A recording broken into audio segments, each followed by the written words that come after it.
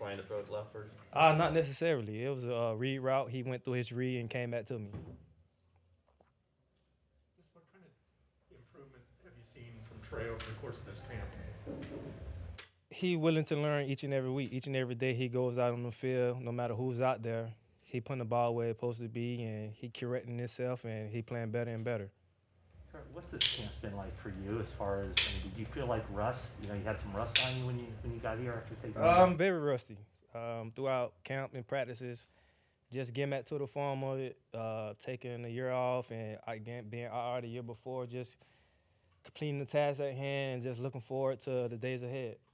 Say the rust, is it physical, is it mental? Like, how do you kind of define that? I would say both.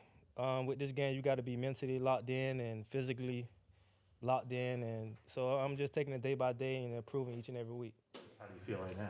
I feel good, feel great, feel better than last week.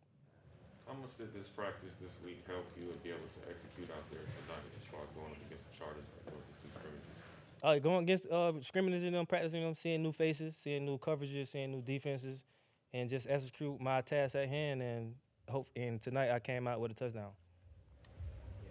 All right, guys. Thanks, Travis. Thanks, Ray. Thank you. Sure.